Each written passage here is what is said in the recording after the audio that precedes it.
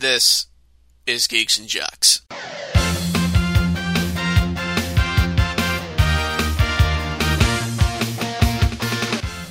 Welcome back to Geeks and Jocks, episode 127, recording November 2nd, 2022. My goodness, November already. This is Ryan Sullivan, glad to have you here. So before getting into this episode, this podcast is on Anchor.fm. You can also find this on Spotify, Radio Public, and Google Podcasts. So head on down to those places, search for Geeks and Jocks. Plenty of content awaits. Nothing really too substantial for this episode. Talk about some online for the original Xbox, Atari, and talk the usual sports, especially with the Philadelphia Phillies 2-1 series right now against the Houston Astros. Might be one or two other things to look into a little bit as well. So let's get into it. Start off with the football. Thursday night football, more scoring, for sure. Baltimore having a good game against Tampa Bay. 27-22, I believe, was the final, and Baltimore kind of up there in the AFC, though it's still kind of a weak division. Kind of a weak league, all things considered, when you look at it all together. Definitely the big question, especially for Tampa Bay, is how do they get out of it? I think people are expecting like the same old stuff. Brady will find a way to get back and win a bunch of games, but I'm not sure this time around. Hard to fathom on that, but Lamar Jackson put up another good game. Brady, the problem with Tampa isn't necessarily Brady, it's just their run game is garbage, and altogether, the defense can only do so much, and I think they lost Shaquille Barrett, I believe, for the rest of the season. See how the defense fared for Baltimore. I mean, it's always going to be tough to. Yeah, they got themselves a few sacks in their victory. Baltimore 5-3 for the year. Tampa 3-5. Then we got another London game. Jacksonville, kind of a fan favorite, I would guess. But Denver wins their game, going to 3-5 for the year, 21-17 against now a 2-6 Jaguar team. I mean, a lot of their damage was through the ground, not so much the yards, but touchdowns from Melvin Gordon and Latavius Murray.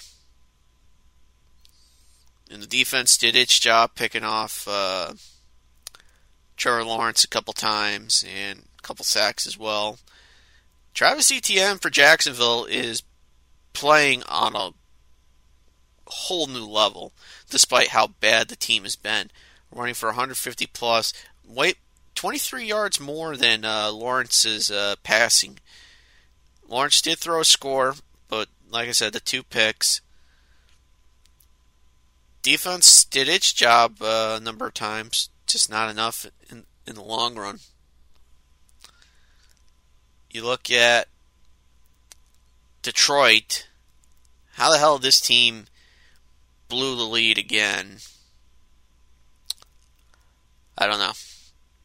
But Dolphins win again, 5-3 for the year against a now 1-6 Detroit team.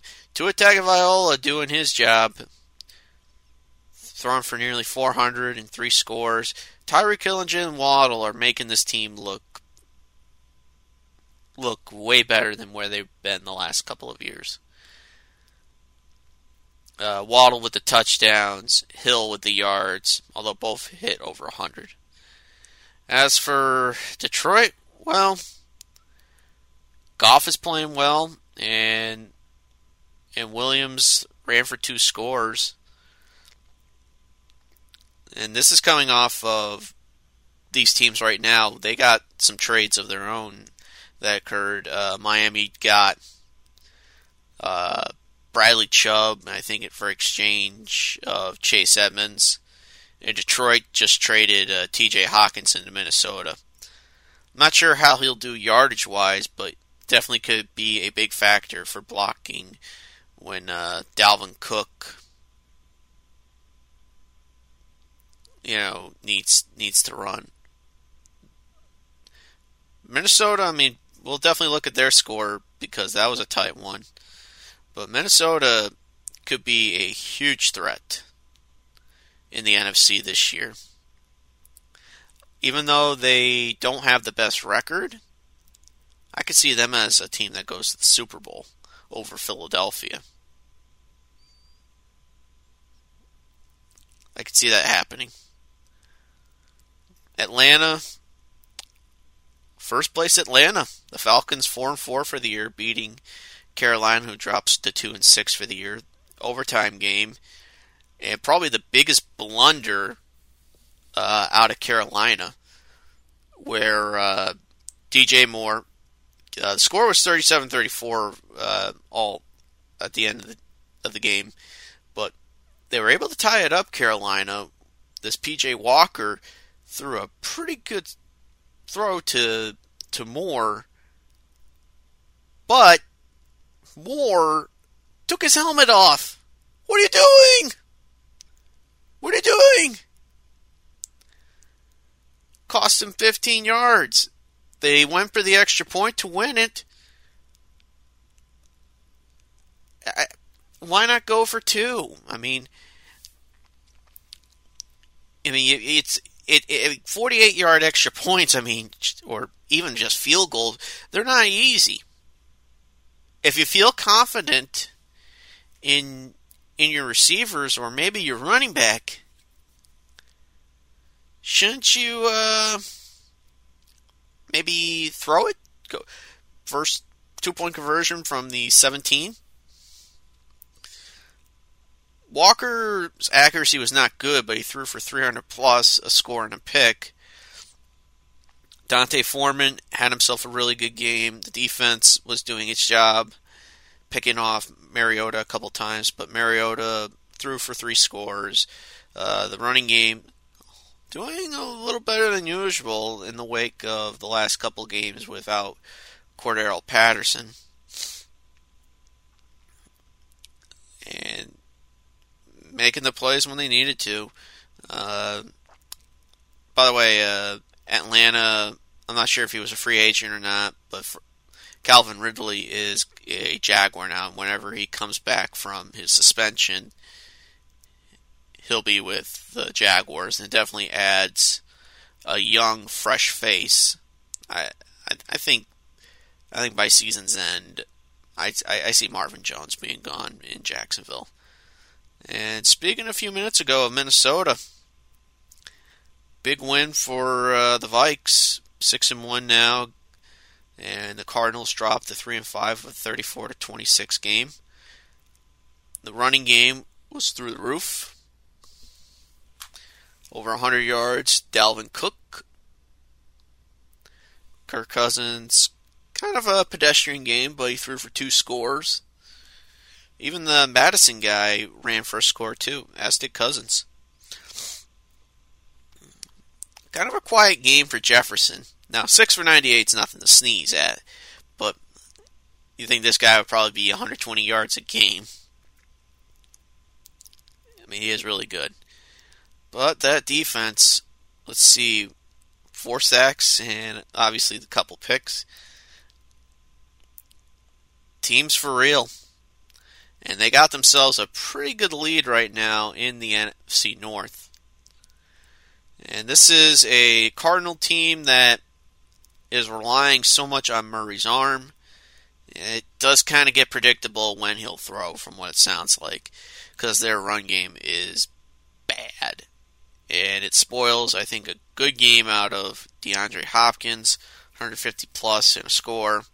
And touchdowns from, Rondale Moore and Zach Ertz.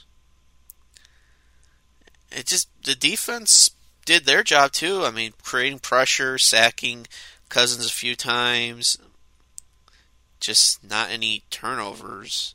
Well, not as far, no interceptions. Now, if you want big beating, Bears dropped to 3-5 from a 49-29 shellacking from Dallas, who moves to 6-2 for the year. Bears were kind of quiet in the second half, got things going in the second quarter. Ran the ball well. Fields threw okay, not so much yards, but 2 touchdowns. See how they fare. Whenever, if they play next week or not, because they get Chase Claypool. Pittsburgh traded Claypool to them in exchange for like a late pick.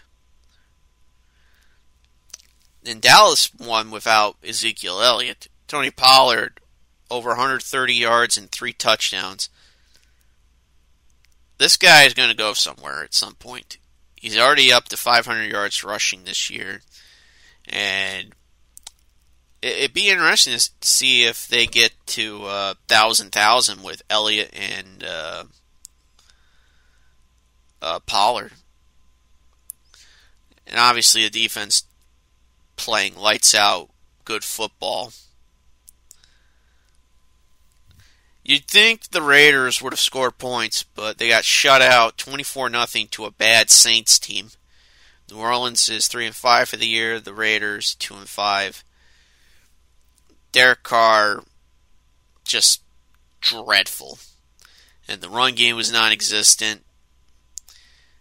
It's just they did nothing well defensively either. And Andy Dalton had himself a decent game, 229 and 2 scores.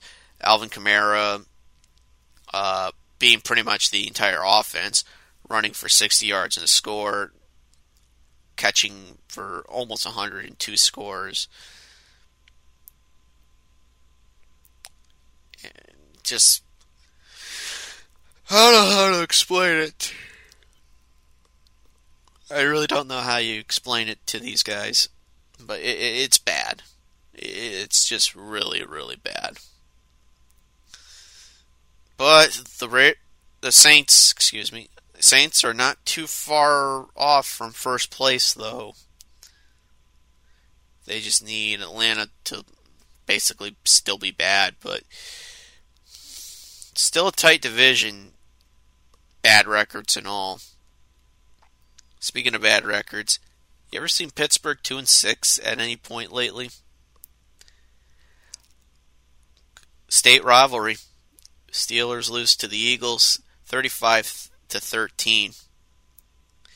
Kenny Pickett, not exactly a great game, and the run game from this team still nothing great. Claypool, quiet game, 4 catches for 45 yards. And not a lot defensively. I mean, a couple sacks. Jalen Hurts had himself a really good game, farmed for nearly 304 scores. They did get Gardner Minshew in. This guy's talent's being wasted. Miles Sanders, you think this guy would get more carries, but 78 and a score. A.J. Brown has proven to be, I think, the big reason Philadelphia is 7-0 this year. Although one has to worry if Devontae Smith is not getting the stuff that he had last year. You wonder if he's kind of like the forgotten guy. But nevertheless, defense stepping up, and obviously this is a dangerous team, especially in a dangerous division right now. New England beats Jets. Enough said. 4-4 for the year. Jets fall to 5-3. Mac Jones, kind of a quiet game. 194 and a score and a pick. Stevenson running for 70 plus and catching for 70 plus. Of course, defense making the big plays when they needed to, especially with the interceptions. You got Zach Wilson throwing for over 350, 2 scores but 3 interceptions. James Robinson did not do much in his debut with the Jets. Michael Carter, that run game is just not good. Just not good at all. And it's not as if the Jets were bad defensively, but just it was a close game. It was a very close game, and the Patriots made the adjustments in the second half to beat them. Otherwise, it was a pretty equal game. Titans 5-2 for the year, beating the Texans, who dropped to 1-5-1. Malik Willis made a start in place of Ryan Tannehill. 55 yards and a pick. They might be saying, what did Derrick Henry do? 32 carries, 219 yards, 2 scores, and 1 catch for 9 yards. So 4 games in a row against the Texans where he ran for over 200 yards and 2+ touchdowns. This guy, 7th year in the league, and he is still playing with that idea that every game could be his last. And he's showing his authority the same way he did in Alabama. I actually read an article recent in the last 24 hours of Eddie George, who is a Titan legend in and of himself, congratulating Henry on, I believe it was like a touchdown record. And his stats altogether, he's not too far from George's rushing record for the Titans. Eddie George did run for 10,000 plus in 8 seasons, my apologies, with them. And about 64 touchdowns rushing for them. So he's already eclipsed the rushing touchdown stuff. I believe he's up to 70 plus for his career, Derrick Henry. And it's funny because 4 years ago, he wasn't playing the same way that he is now. And this was 3rd year in the league. He became the starter in place of DeMarco Murray retiring, but they also had Dion Lewis, who was a factor for New England for a while. And of course, the big game that everyone saw him do was that game against Jacksonville, where he ran for 99 yards and a score on one play. And obviously, he ran for 200 plus and multiple touchdowns. But that's where it all started. And since then, he has become one of the most dangerous running backs in all of the National Football League. Very dangerous. I mean, if he can get to, I'd say, 12,000 yards and get to maybe 100 plus touchdowns for his career, this guy should be a Hall of Famer. I think he needs to play another 4 or 5 years to be in that consideration for the Hall of Fame. Because what he's done so far is really, really good. Houston, Davis Mills, kind of a quiet game. And the run game, nothing there. Dameon Pierce, 15 for 35. Although he did catch a touchdown from Mills. Keep your eyes on the Seahawks. They might be the team that could win the NFC West, beating the Giants with Geno Smith actually playing pretty decent. Actually, both sides, their run games were not were not there, though Smith had the better touchdown stat, throwing for 2. I know Jones was pretty quiet. And obviously what Pete Carroll's doing is pretty amazing. Both teams kind of were somewhat equal. Just the touchdowns probably made the huge difference in that fourth quarter as well. Some of the Giants are usually actually pretty good at this year, fourth quarter. Washington, now they're 500 for the year, narrowly beating Indianapolis. Taylor Heineke, pretty decent game. The run game not being there, but definitely getting some big plays out of Terry McLaurin and Antonio Gibson. Sam Ehlinger being the starter for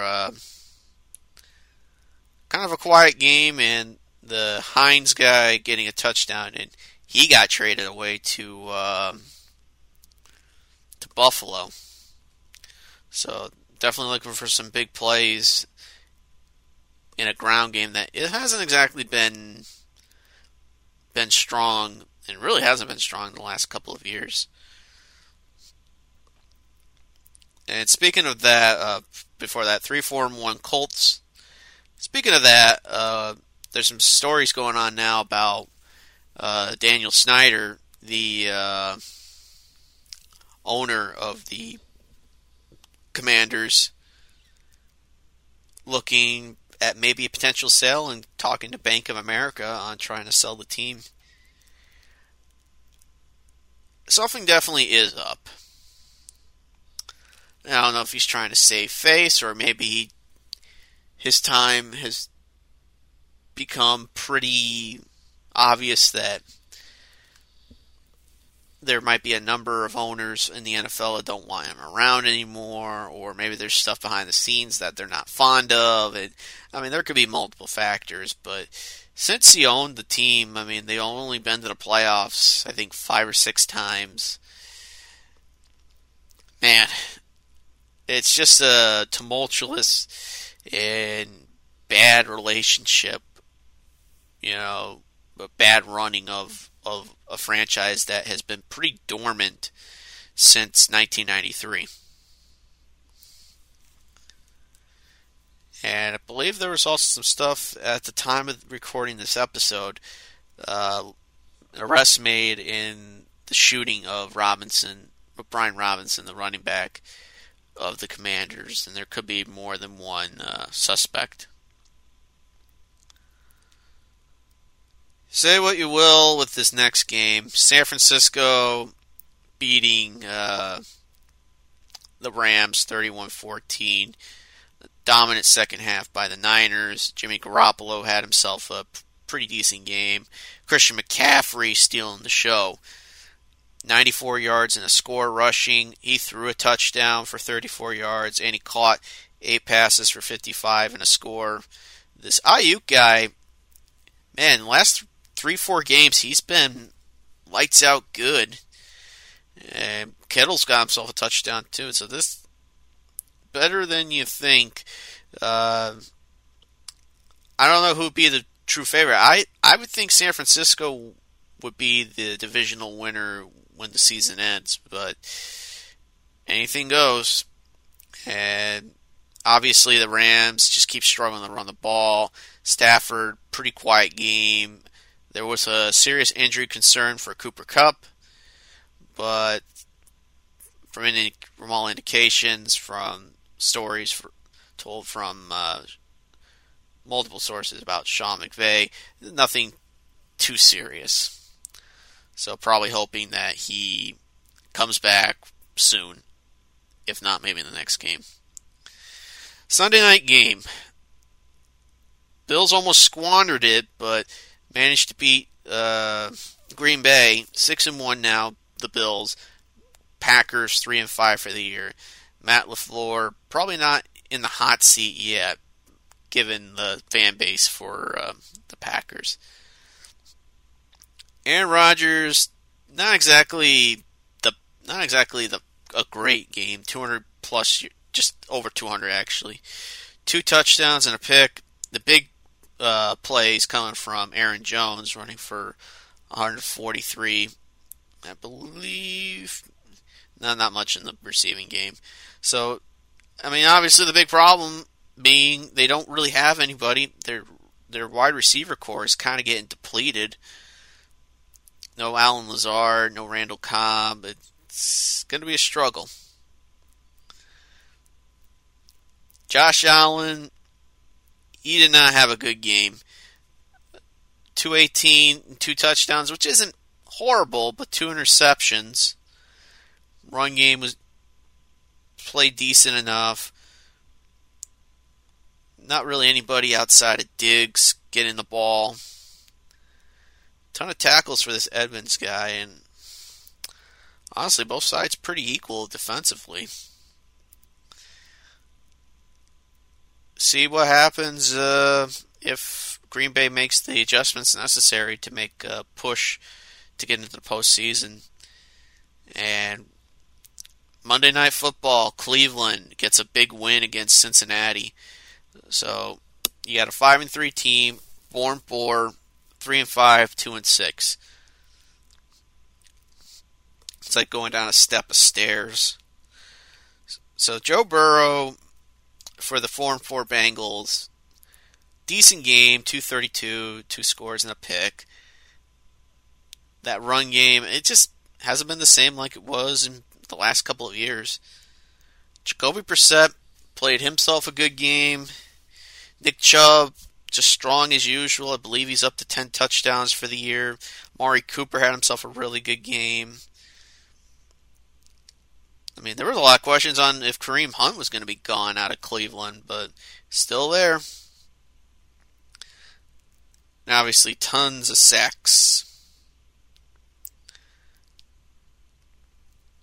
And a lot of it coming from Cleveland, and about a couple from Cincinnati.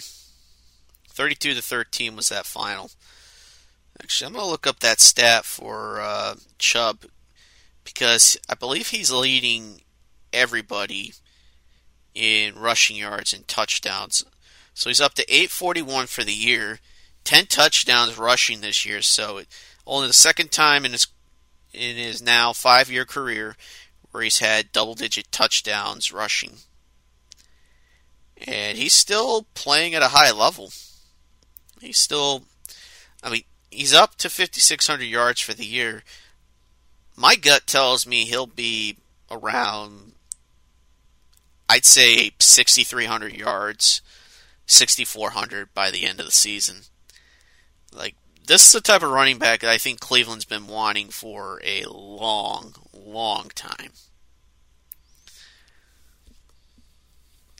I mean, this is like Jim Brown territory good. Although the one negative aspect to the play of Chubb is that he doesn't catch the ball. I mean, they don't throw it to him, to be exact. So, still, I mean, you can still be a good back and not catch the ball. Although that's more relegated to Hunt.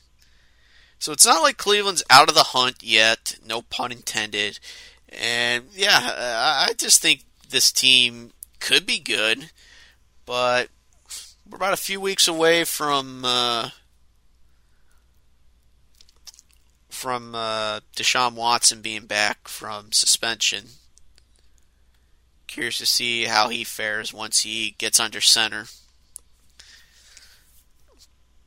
And looking at other stuff such as the NBA, the Nets and Steve Nash parted ways.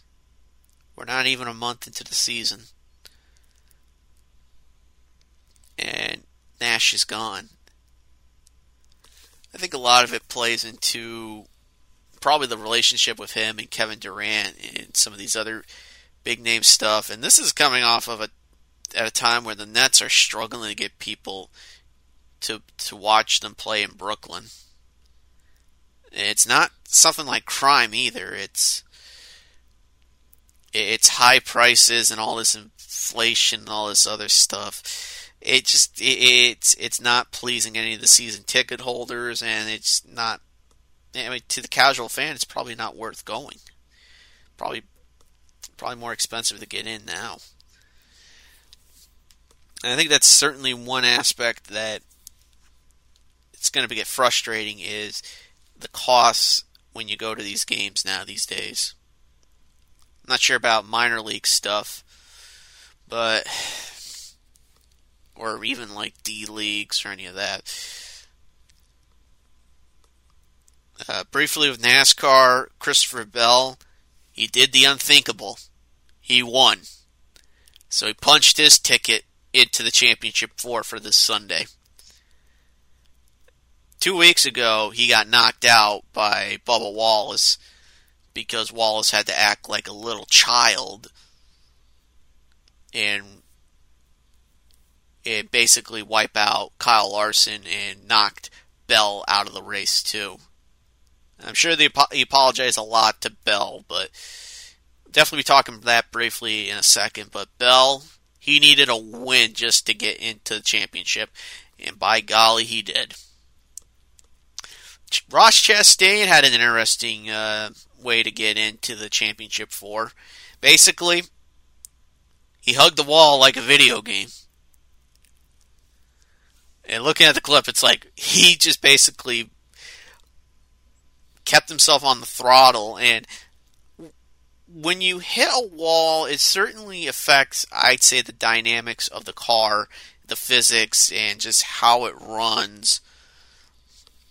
But he managed to go from 10th to 5th pretty quickly in the final 2 laps and managed to get past Denny Hamlin to secure the last spot in the championship round. So you're 4 that are competing. Joey Logano, who I believe won earlier in that round, in the round of 8. Chastain, Chase Elliott, and Bell. So you got 4 different groups. 4 different teams. I say that makes it exciting.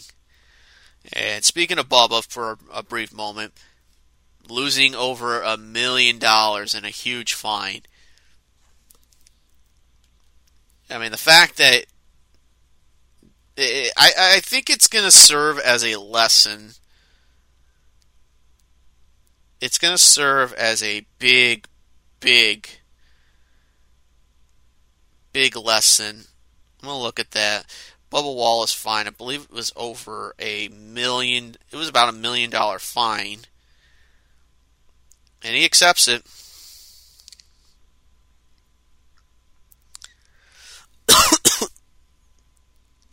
And this ain't the first time I believe he's been penalized either, or suspended. But it definitely is interesting to see,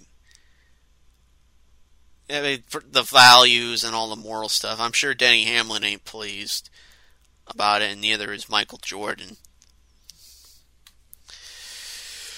I mean, I hope it serves as a stepping stone for NASCAR taking things more seriously in terms of retaliation, and if anybody tries to manipulate how the race goes, yeah, it's just not a good sight for NASCAR. Not a good sight at all. Baseball, very briefly. World Series underway, 3 games in as of recording of this episode. Philadelphia, they want to play like it's no tomorrow. They put up a pretty good comeback against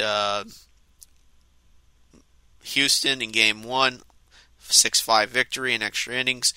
Lost 5-2 in Game 2, and then last night 7-0 victory. I think this extra rest from the Monday game, which was postponed due to rain, I think this benefits Philadelphia a lot more. And this team is just as hot as it can get. Bryce Harper's playing at a whole new level. And you wonder if winning a World Series will change his legacy forever. Because he's been in this league for 11 years since he was, 20? And to get his World Series ring, if he does get it, I think he could be looked at as one of the great players. Maybe not the absolute number one of the last 10 years, but definitely one of the top players of the decade, and maybe so far in the century. As far as Houston goes, I mean, there's questions. I was looking up stuff on whether Lance McCullers was tipping pitches. There's like a lot of questions into that. And honestly, he's not that great of a pitcher. I mean, when he's good, he can be good. When he's bad, it's obvious. One of the last things I'll bring up pretty quick is Dusty Baker being ashamed that there's no U.S. Black players playing in the World Series. And people trying to see that as a big issue. I don't see it as a big issue because you got various ethnicities and color in baseball. It's about as diverse as you can get, with players coming from the Dominican Republic, Africa, Europe. It's not like it's a one-sided thing. And if I'm being real, I think one of the things regarding U.S. black players, if there is any, what's the incentive of playing on a few $100,000 when they can get the big money immediately playing in the NBA or the NFL? Especially if they're going to be stuck in the minor leagues until they're 24 or 25.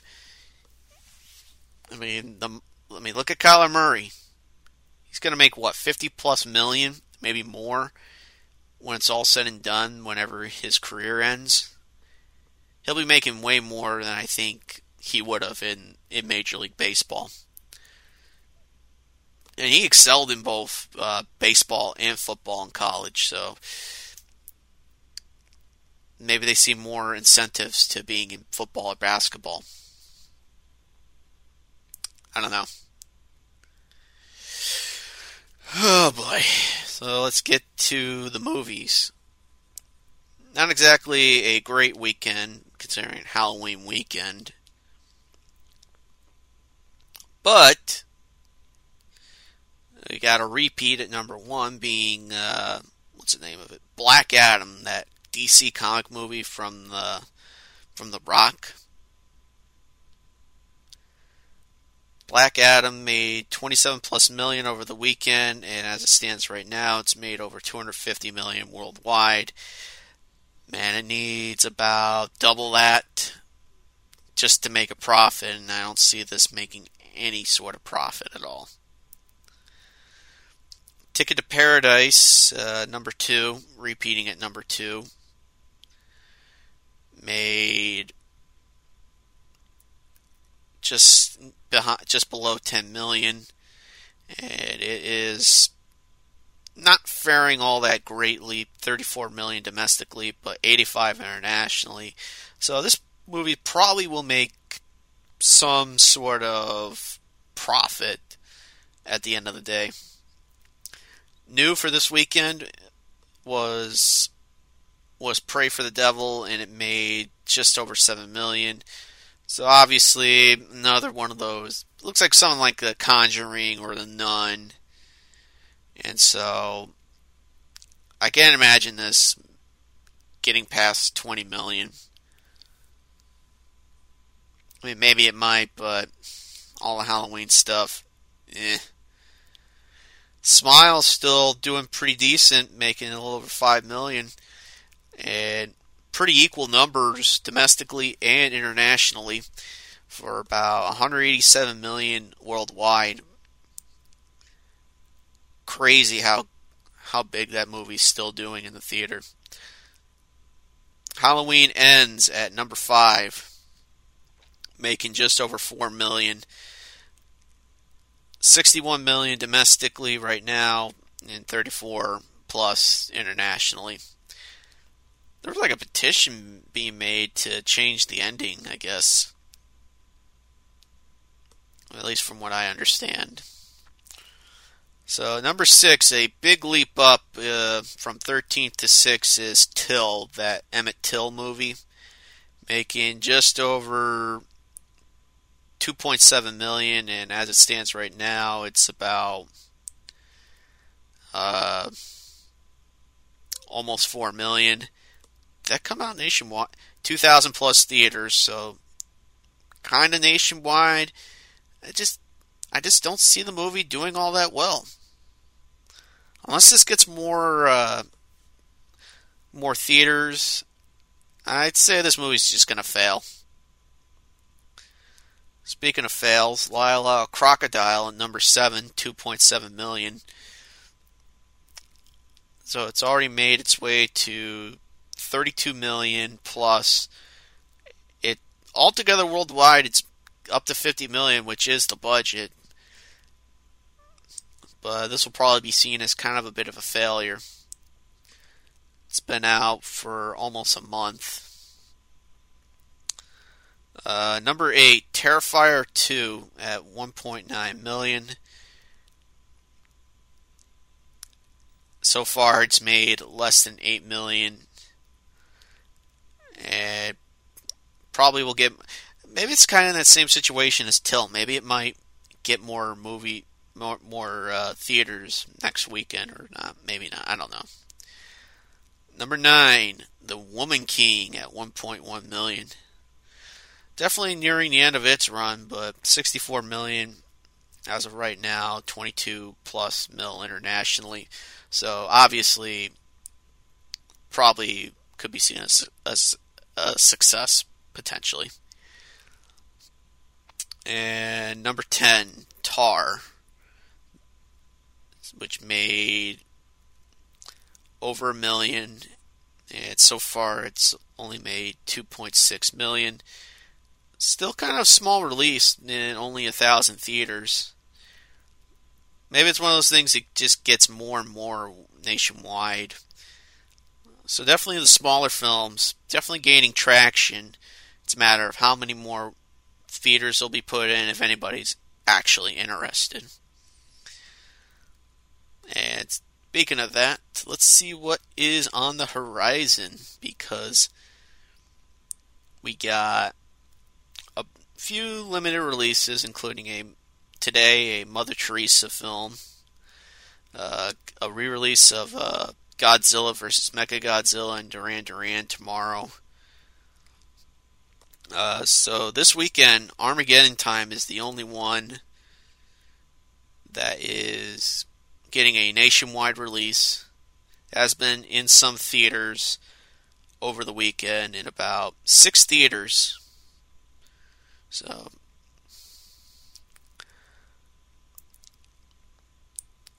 a bunch of limited films. Let's take a look at some.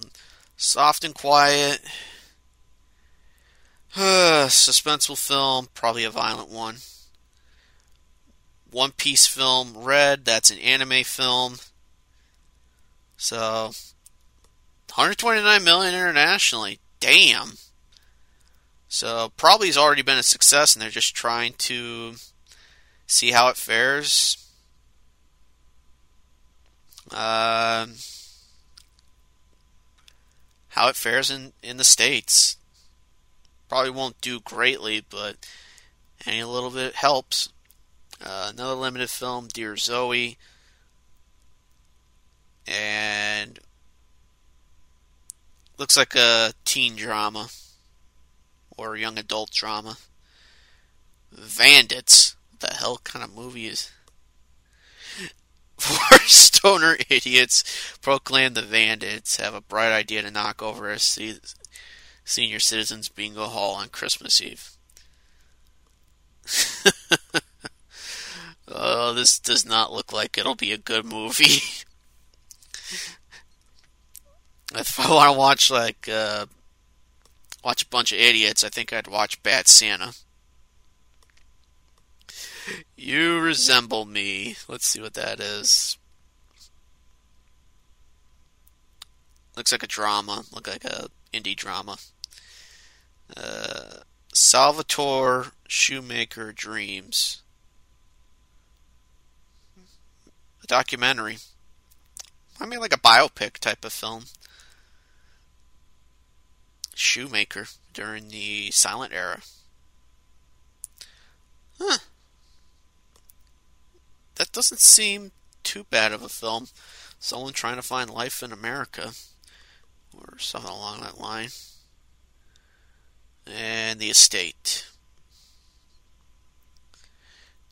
Looks like a comedy based on the idea of two sisters attempting to win over their terminally ill, difficult to please aunt, hoping to become beneficiaries of her wealthy estate. Maybe a comedy drama. That's what it sounds like. Yeah, not much else over the weekend. A League of Legends World Championship and a re-release for the 35th anniversary of Planes, Trains, and Automobiles. Probably a one-day thing. And coming next week amongst a bunch of limited releases is Black Panther, Wakanda Forever. I'd imagine that will do really well, but I don't think it'll do the numbers of what the first movie did 4+ years ago. Dang. Early 2018, that movie did really well. I think it surprised a lot of people. Maybe if I had to guess, maybe it just didn't follow the same mold as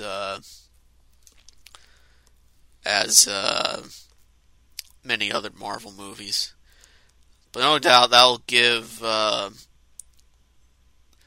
box office that shot in the arm that I think Hollywood is desperately needing.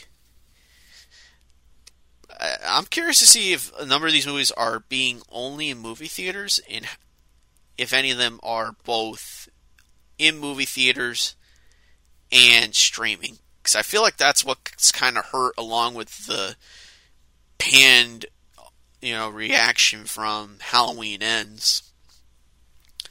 Should it have been on Peacock? Because it sounds like it shouldn't have. I mean, I know the pandemic is about over, but people are still getting COVID, and I can understand Universal sticking to having a streaming release, but we're past that. I think it's time we get back to the way things were to some extent.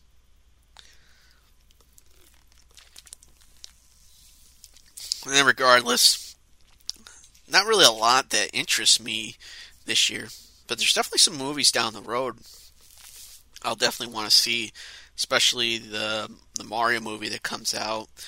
And there was something that comes out in March. I forget what it was. Oh, there was some movie as well, some Christmas movie coming out. Supposed to be like a thriller type film where this Santa goes after like a 2-bit gangster and his crew trying to rob a wealthy family. Not sure that will fare all that well. It interests me a little bit, but probably won't see it. So moving on, lastly, to gaming. Atari.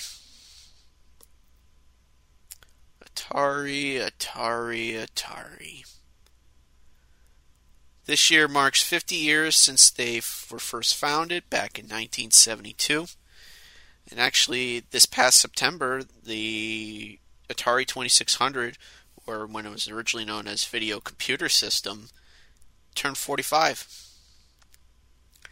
Atari was one of the biggest pioneers of the gaming industry. And that's coming from a time where you had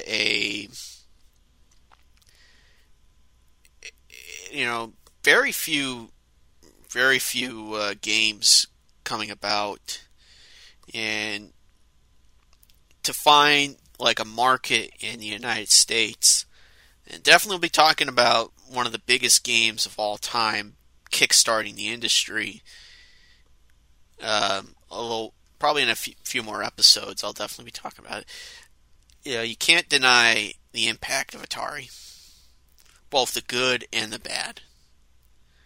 And that's why there is a compilation coming out next week called Atari 50.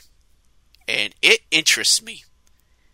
It interests me a lot because it's not just a compilation of Atari 2600 games and they called it a day.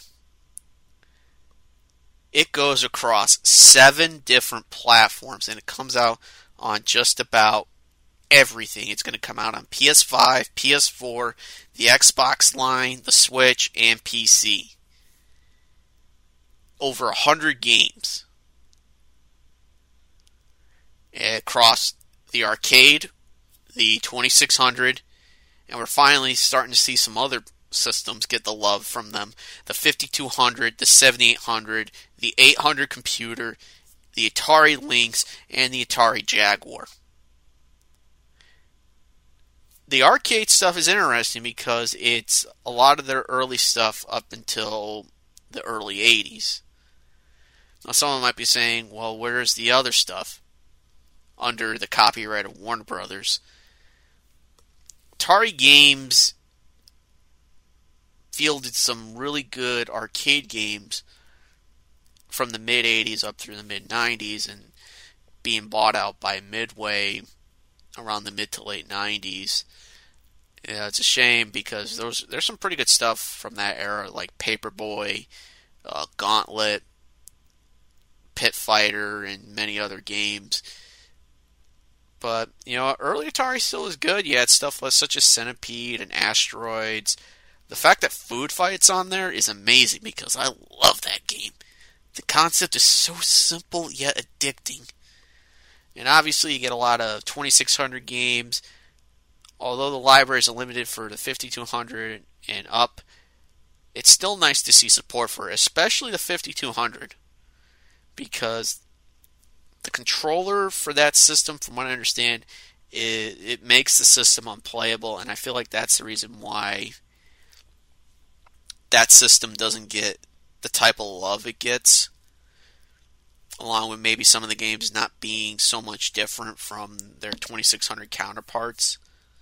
Although it did have a superior Pac-Man from the looks of it, and obviously hardware that couldn't rival what the ColecoVision was doing. Although it had its own share of exclusives between the two systems. 7800, I don't think we're missing too much, but still nice to see the support there. The Atari 800, I know Atari did well with computers in the 80s. But the Lynx and Jaguar, I think it's pretty cool. About 8 or 9 games for the Jaguar. And that was a system that had about 50 games across a 3-4 year stretch. They're not exactly the games most people probably want to play outside of maybe like a Tempest 2000, but to see support on there, especially for an emulation scene that has been unkind to the Jaguar, that is very special. Hugely special. And just to see the Lynx even get some love, that didn't have a huge library either, about 60 games, maybe 70, within a 6-year stretch.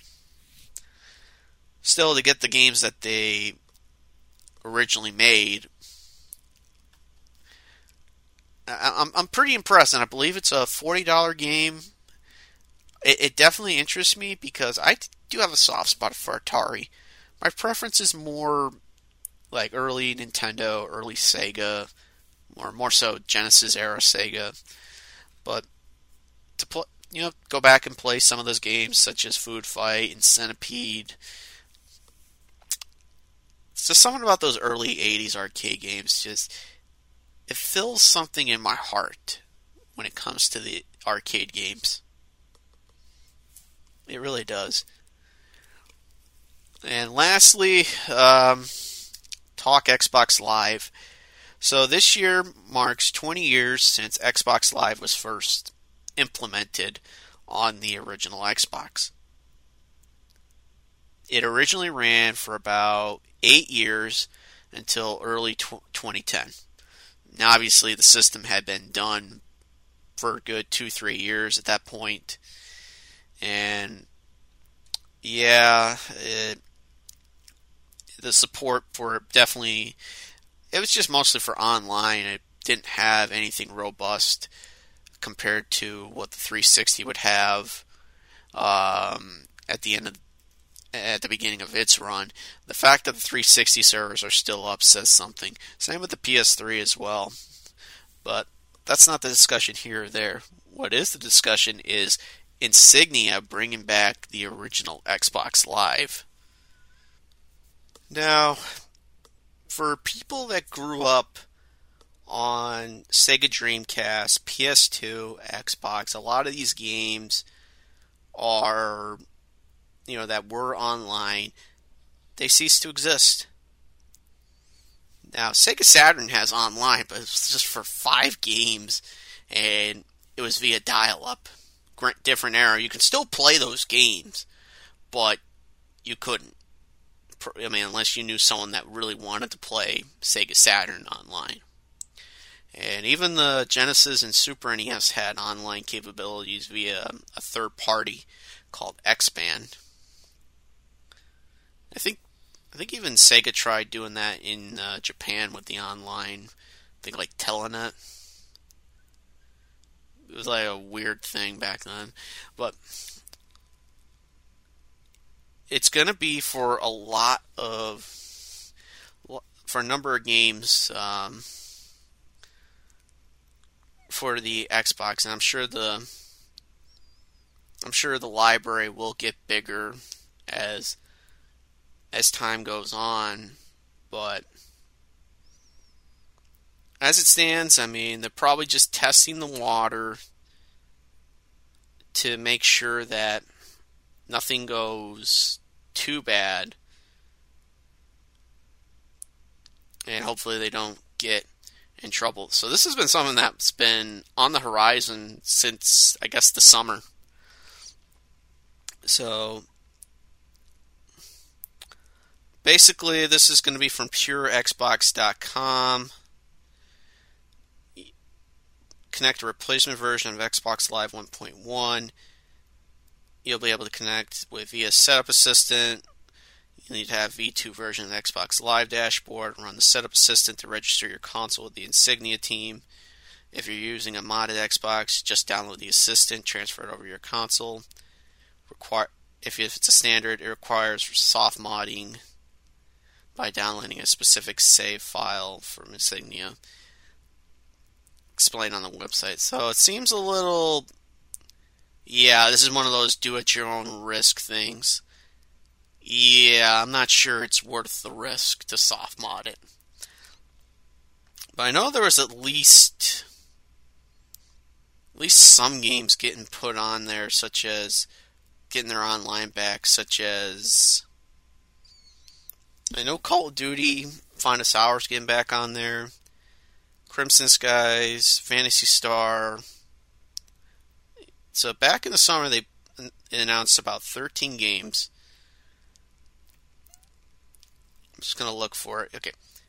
Counter-Strike, pretty popular game. Crimson Skies, Dead or Alive Ultimate. Definitely Dead or Alive gets a bit of love.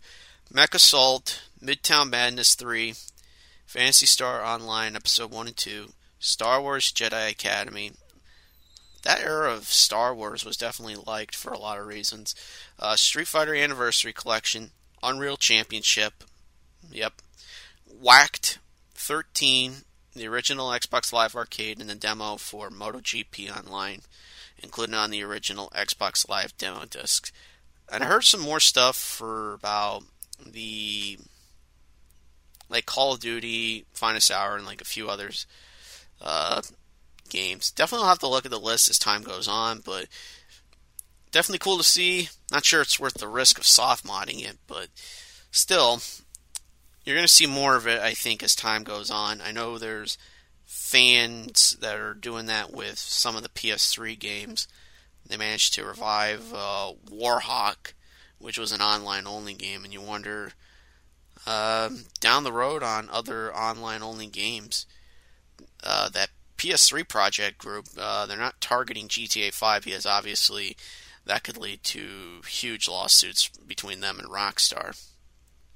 Better safe than sorry, and they're definitely targeting titles that I think will, or target the stuff that they know won't get them in trouble.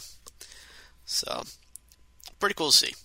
Hope to see that with other systems. Hope they start doing that with like the DS and the PSP, especially with some of those games.